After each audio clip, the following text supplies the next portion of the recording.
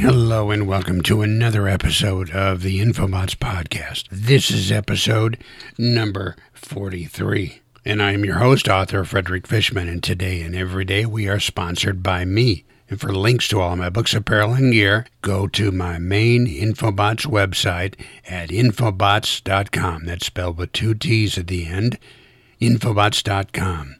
You can also help us out and show your support by visiting our Patreon page at patreon.com/Infobots Podcast. Okay, let's get started.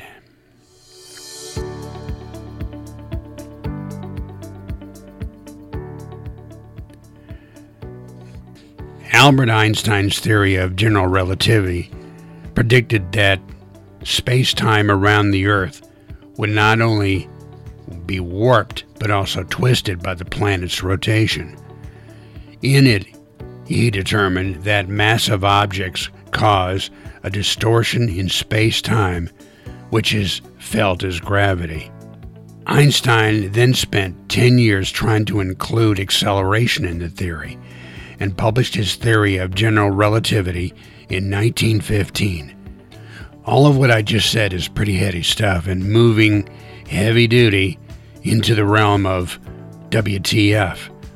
How it is possible that out of the trillions and trillions of planets that might be lurking out there in the universe, one may be advanced technologically enough to visit us on planet Earth, transported in hyperdimensional spacecraft. But if the speed of light is 186,282 miles per second in a vacuum, space being a vacuum, it may take them thousands of years to get from their planet, let's call it the planet Mongo, to our planet, planet Earth. But not if the beings or creatures or aliens or whatever you want to call them had long ago came to the same conclusion as Albert Einstein in 1915 and knew how to warp, bend, and convert the properties of space-time to a manner of propulsion or transfer to get from one location in the universe to the other. I wrote my first science fiction story, SETI, the acronym for Search for Extraterrestrial Intelligence, in 1986. I wrote it as a screenplay, then over the following years, 3 books in a 9-book series I'm writing. Therefore, I understand this concept of warping space and time to make a long-haul space travel possible, feasible, and inevitable. What I want to do with this episode of Infobots is try to easily and visually explain the concept of space-time travel to you. If this was a YouTube video, my podcasts, by the way, are on YouTube, on my Infobots YouTube channel, just the audio though. If this was on YouTube, I could show you visually, and you could see space-time warp experiment in seconds. But this is a podcast, and I have to draw a word picture for you, and maybe if you wish, you can participate. So, do you want to do that? Okay, then let's go forward and you can use your imagination as to what I'm about to tell you. You will need 2 items for this experiment. First, you will need a plain sheet of paper, 8.5 by 11, and then you'll need a pen and a pencil, or a marker or a crayon, or whatever you write with. Lay the paper down on a flat surface. Turn the sheet of paper to a landscape orientation, with the 8.5 sides from right to left, and the 11, or the long side, up and down. Now, at the extreme corner of the paper, on the right, draw a penny-sized circle, and under the circle, write Planet Earth. On the extreme left-hand side of the paper, draw a penny-sized circle, and under that circle, write Planet Mongo. In the middle of the page, draw a straight line between the 2 circles, between planets Earth and Mongo. And as the line touches the edges of the circles or planets, draw an arrowhead. What you've done is you've drawn a map, a route of travel between the planet Earth and the planet Mongo. Our current technology now says you would follow that straight line route to get from Mongo to Earth or from Earth to Mongo.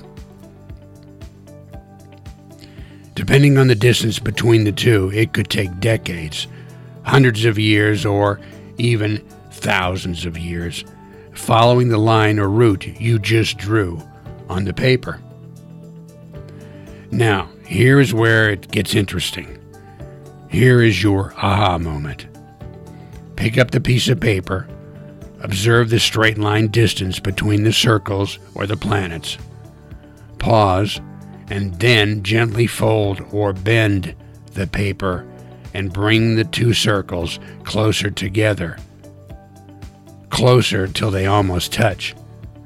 The distance between the two circles is now very close. Closer than the previously drawn straight line on that paper, which means the distance of travel is very close. The time between the two planets would be very short. What you have just done with this experiment is you've bent time and space to accomplish travel between the planet Mongo and the planet Earth from decades or hundreds or thousands of years to months, days, or even hours. And that, ladies and gentlemen, may be the method by which these UFOs that are seen in our skies and have been around for recorded history may be traveling from where they live to where we live. They might just have the technology to accomplish the warping and bending of space-time right now in 2020. That technology humans don't have. But look at it this way. 1,000 years ago, in the year 1020, if you would have told your neighbor that mankind will be able to travel from block to block, city to city, in metal boxes propelled by gasoline-powered engines, with white lights in the front of that rectangle box and red lights in the back of that rectangle box, they would have thought you were nuts. The automobile was invented in 1885. I'm pretty sure that someone or somewhere had been thinking about personal transportation and dreamed and imagined the possibility of a powered box or car, but the technology, the materials, and the manufacturing process just didn't exist until 1885. For the purpose of interstellar travel is in the future, not now in 2020. Now, the big question for us now, and not in the future, has some alien civilization have figured it all out already? If they did, they could very well possess powerful and dangerous technology for our health and well-being that we couldn't even imagine. If we do find out that they do hold such knowledge and ability to bend space and time, it would not be unimaginable, but it could be shocking and frightening.